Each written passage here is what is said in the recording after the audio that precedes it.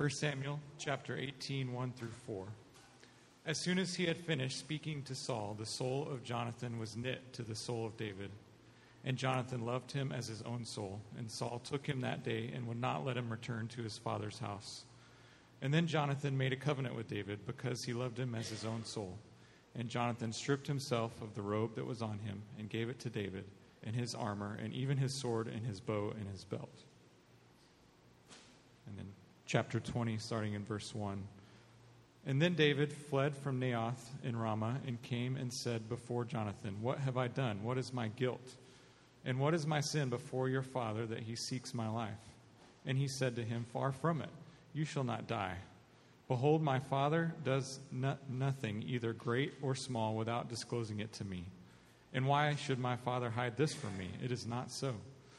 But David vowed again, saying, "Your father knows well that I have found favor in your eyes." And he thinks, "Do not let Jonathan know this, lest he be grieved. But truly, as the Lord lives and as your soul lives, there is but a step between me and death." And then Jonathan said to David, "Whatever you say, I will do for you." So David said to Jonathan, "Behold, tomorrow is the new moon, and I should not fail to sit at the table with the king. But let me go that I may hide myself in the field till the third day at evening. And if your father misses me at all, then say, David earnestly asked leave of me to run to Bethlehem, to his city, for there is a yearly sacrifice there for all the clan.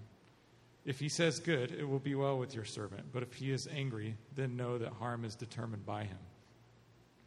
Therefore, deal kindly with your servant, for you have brought your servant into a covenant of the Lord with you.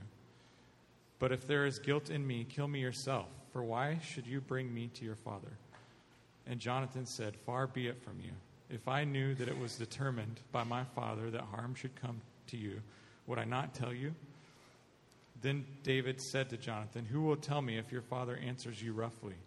And Jonathan said to David, "Come, let us go out to the field." So they both went out into the field.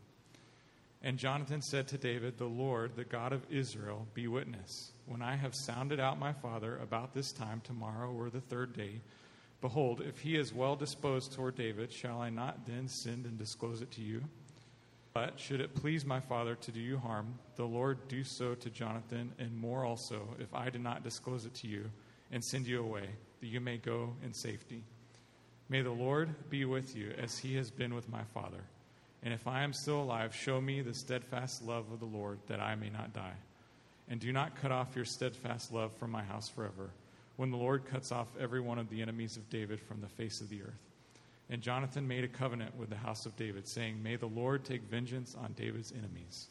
And Jonathan made David swear again by his love for him, for he loved him as he loved his own soul. This is the word of the Lord. So we're continuing our series in David's life, and this morning we're studying the theme of friendship. The theme of friendship, because David and Jonathan's friendship is one of the most pronounced and beautiful relationships in the entire Bible. One really significant aspect of being made in the image of God is that every single one of us are made for connection with other people. We're designed for relationships. We're designed for community. And we're getting worse at it. We're getting worse at it. We have more connections than ever and less friendships.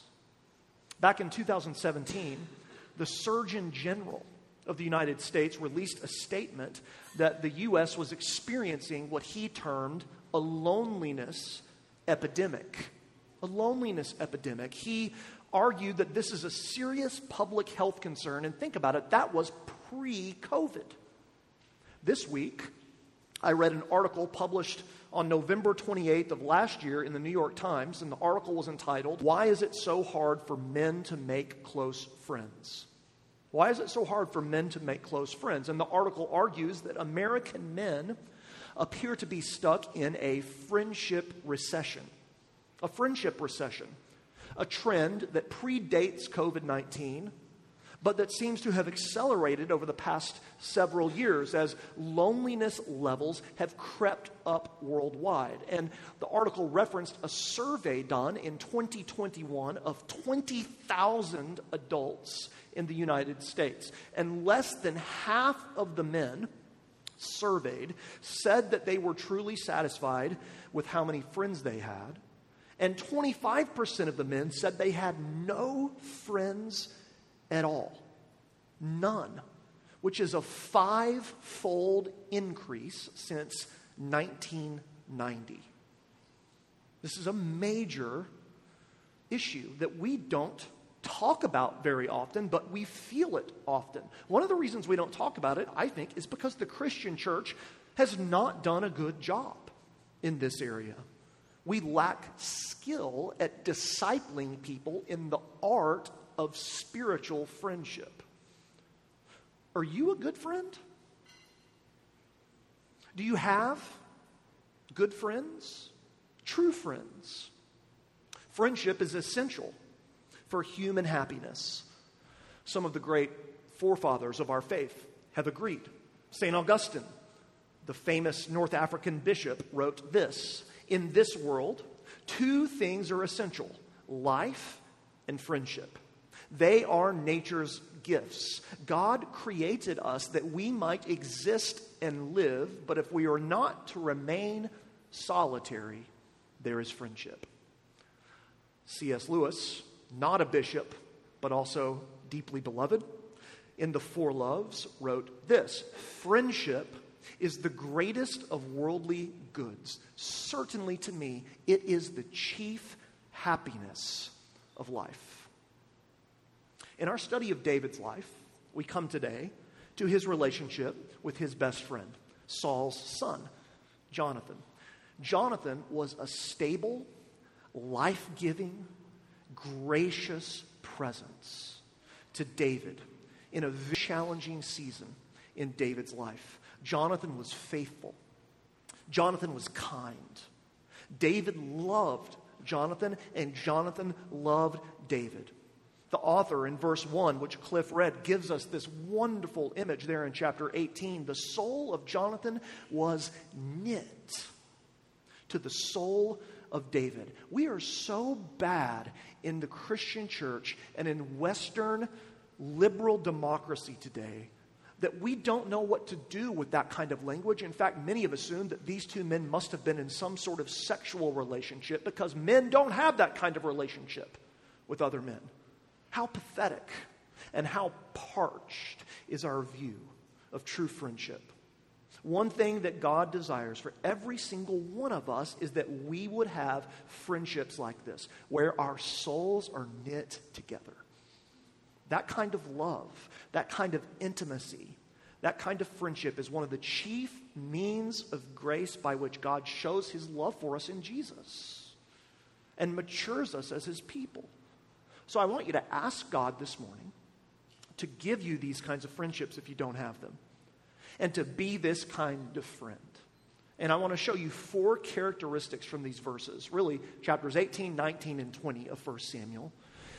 4 characteristics of true friendship seen in David and Jonathan. Here's the first one. True friendships commit.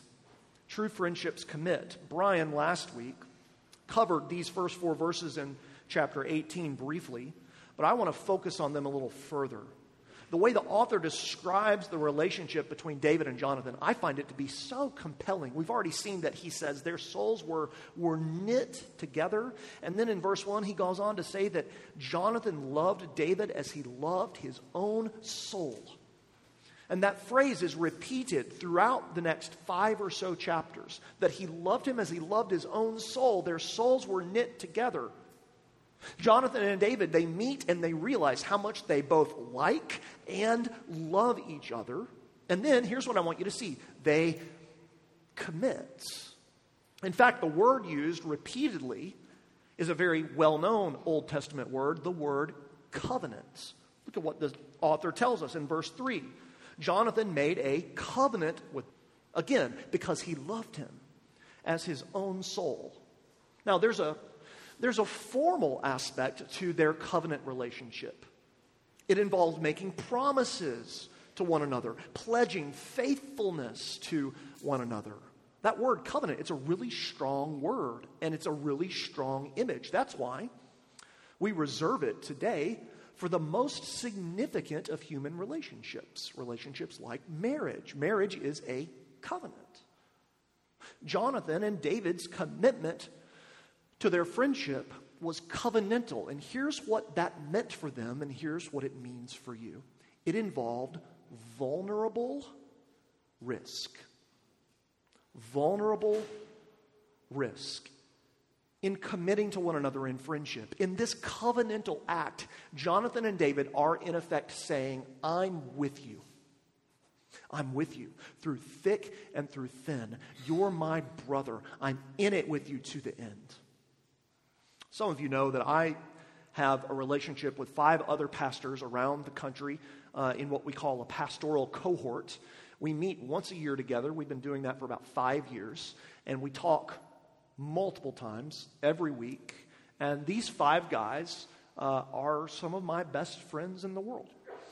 There's nothing that they don't know about me, and there's nothing I don't know about them. But I got to tell you, that relationship involves vulnerable risk. It involves commitment. So much so that most of the years when I've come back from our time together, Marianne asked me, how was it? And I've said, I don't want to do this anymore. I don't want to do it anymore. I don't like these guys knowing all this about me. I'm done. This year I decided to go all in again and to stick with them. One thing we often say to one another, all of us are pastors, all of us have our struggles, just like you have your struggles, but we regularly will say to one another, we are with you to the end. We're with you to the end. You know who else was a great friend? Samwise Gamgee. Samwise Gamgee was a great friend to Frodo. When Frodo's going to go off by himself with the ring. If you don't know what I'm talking about, just bear with me for a minute, okay? He's going to go off with himself by the ring in Tolkien's great story. But Sam follows, and Sam says to Frodo, you can trust me to stick with you through thick and thin to the bitter end. I am coming with you, or I'm going to follow you like a hound. Do you follow anyone like a hound? Are you that committed? Jonathan, in particular, makes it clear to David that he's for him, that he's with him to the end. Brian touched on this last week. He does this in this incredibly humble and sacrificial act we read about there in 18:4.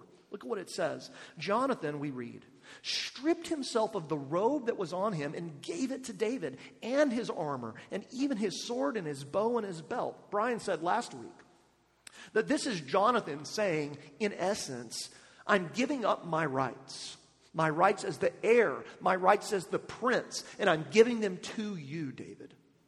I love how Ralph Davis, the commentator, puts it. Listen to what he says. Quote, this deed on Jonathan's part was an act of faith.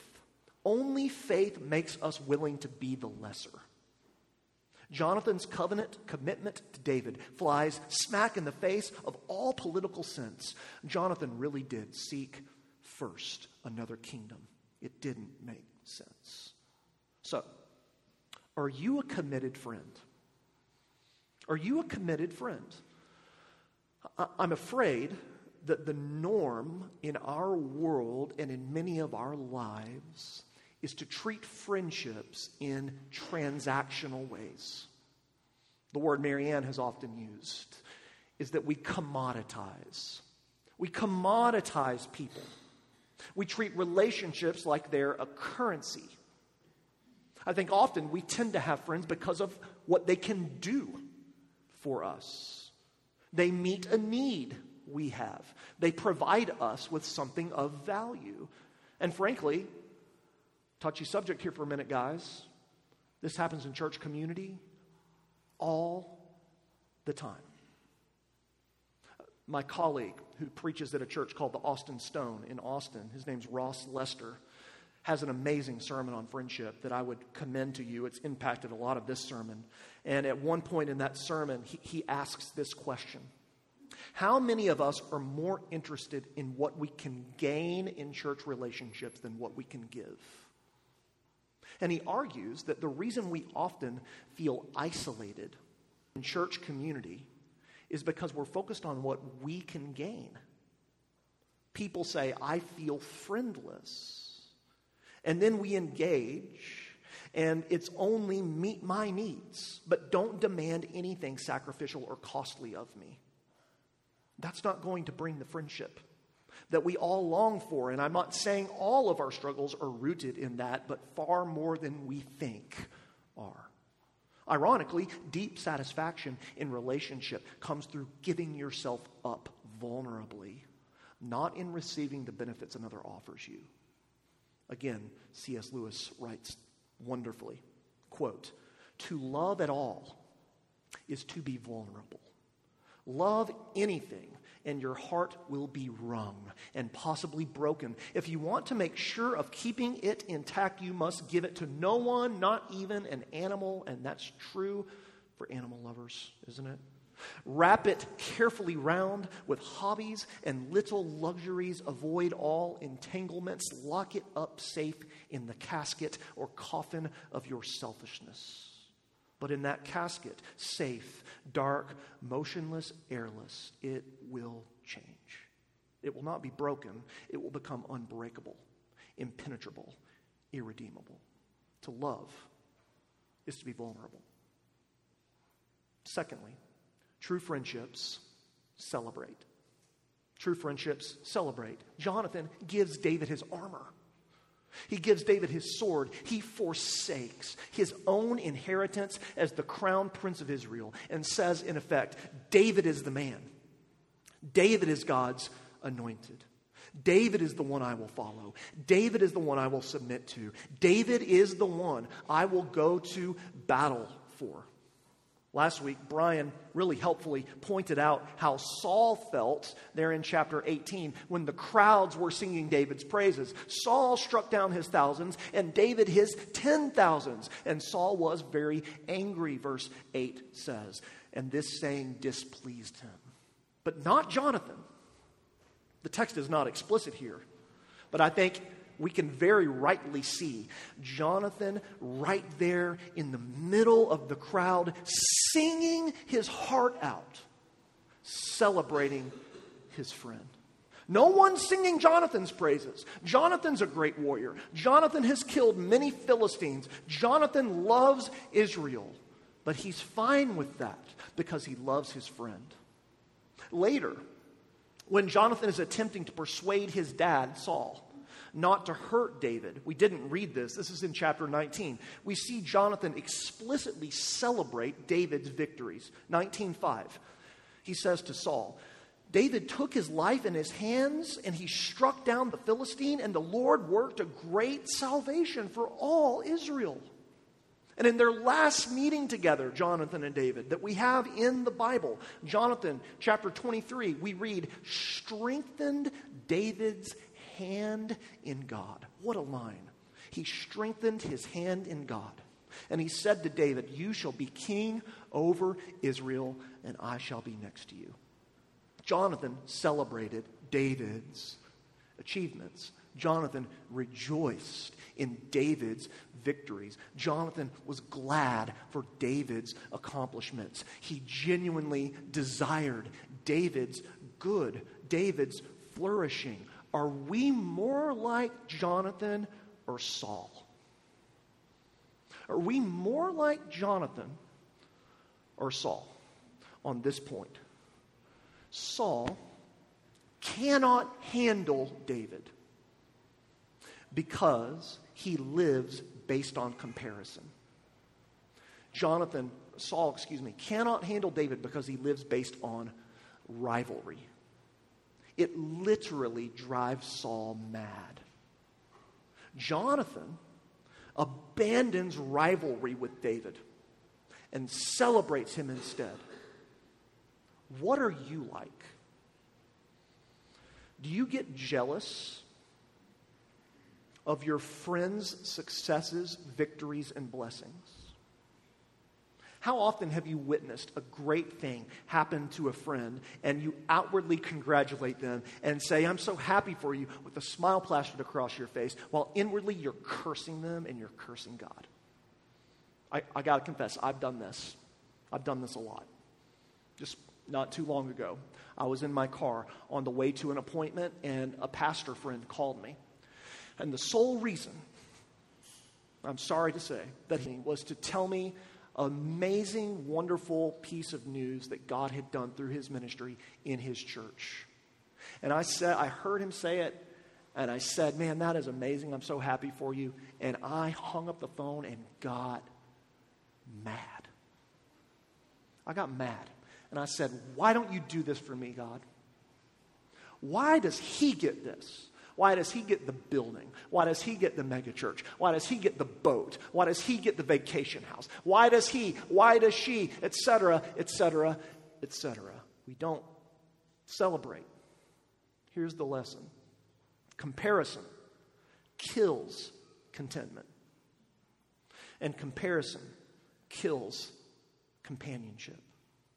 It's almost impossible to be in community with someone when you're threatened by and jealous of their success. Can we be secure in the gospel? That's the real question, my friends. Can we be secure enough in the gospel that we can celebrate others' successes? Secure enough that we can love our friends in this way? If you can just in faith rest in the great news of Jesus Christ, that every spiritual blessing is ours, that he is for us, and that he has given us himself, and that, you know what, he takes pretty dadgum good care of all of us. If you can rest in that, one way that shows up is you can celebrate what Jesus is doing in others, instead of second-guessing God and wondering about what you think he should be doing in you. True friends commit. True friends celebrate. Third, true friends listen. True friends listen. Go to chapter 20. Later in the story, Saul's tried to kill David a couple of times here. We skip chapter 19. Fun chapter, especially Saul's naked prophesying there at the end of chapter 19. I skipped that text intentionally. Chapter 20, David and Jonathan meet again. David has fled to Jonathan's home in Ramah because Jonathan's dad, Saul's trying to kill him, and he says, verse 1, what have I done? What's my guilt? What is my sin before your father that he seeks my life? In other words, bro, why is your dad trying to kill me? And initially, Jonathan doesn't accept this. Verse 2, far from it, you shall not die. Behold, my father does nothing either great or small, disclosing it to me. And why should my father hide this from me? It is not so. Now, there's some naivete there for sure on Jonathan's parts. But think about how difficult it would have been to hear that his dad has become a deranged, rampaging murderer, bent only on ending David's life. But what does Jonathan do? He listens. He listens to David. He hears him out. Look at what happens next. Verse 3, David vowed again. And he said, your father knows really well that I've found favor in your eyes. And he thinks, don't let Jonathan know this, lest he be grieved. But truly as the Lord lives and as your soul lives, there's but a step between me and death. Then, listen, then Jonathan said to David, verse 4, whatever you say I will do for you. And so they come up with this scheme. Jonathan's going to go back to Saul's house and eat dinner. And because it's a festival, a new moon festival, Jonathan is going to tell Saul, hey, David can't come. He had a prior engagement in Bethlehem. He's sacrificing there with his family. He didn't get a chance to tell you he wasn't going to make dinner. Sorry, Saul. Wish David well. And they say, if Saul gets really mad when he hears that news, that's evidence that he's out to get you. But if Saul's like, okay, we'll see David when he comes back, that's evidence that Saul is okay with you, that he's fine with this. And it plays out in the rest of chapter 20. Jonathan goes back to Saul's house and sits down at dinner, and Saul says, where's David? And Jonathan says the exact story that they come up with. Well, he had to go down to Bethlehem. He's making a sacrifice. He sends his regrets. He didn't RSVP. He couldn't make it. And what does Saul do? Not only does he get mad, he flings a spear at Jonathan, attempting to strike him just like he had done to David in chapter 19. Jonathan now knows the truth. And so he goes back to David, and he gives him this code that they had worked out. He brings an archer boy with him. And he had said to David, hey, we might not be able to meet up because Saul has spies everywhere. And so my archer boy, if he shoots the arrow way past the rock you're hiding behind, it's time to get out of town, right? But if he shoots the arrow, somewhere near you, it's okay to come back. And so Jonathan says, shoot that arrow 500 yards, as far away as you can. And then he and David meet at the end of chapter 20, say goodbye. The point I want you to see is that Jonathan was able to hear his friend. He was able to hear David, even when it was a really hard message to take in. He empathized with David. He listened to David. Think about this. What would most princes in the history of the world done if they were in Jonathan's situation? They would have leveraged the information that they had received and betrayed the threat to the throne. The Game of Thrones way would have been for Jonathan to report to Saul where David was, have David killed, and secure his own place in the kingdom. Are we good listeners? I'm not. But that's so important in friendship.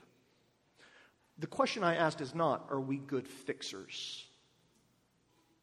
Are we good listeners?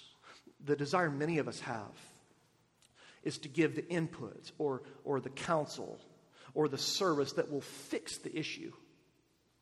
We can rarely do that if we're honest. Instead, this story tells us that true friends listen and true friends pray.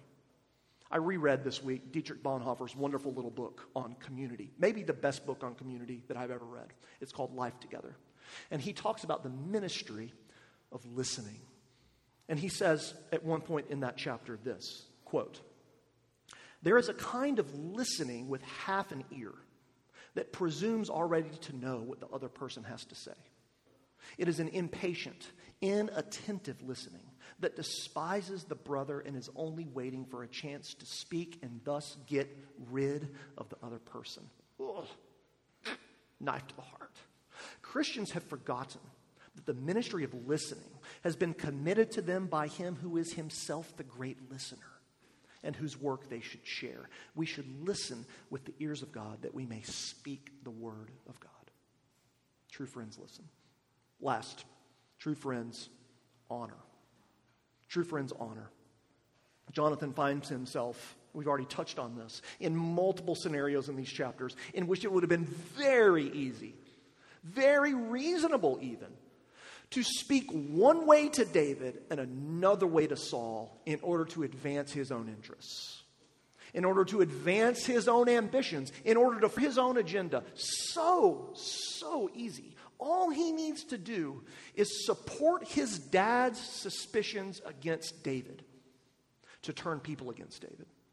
All he needs to do is present David in a lesser light to Saul.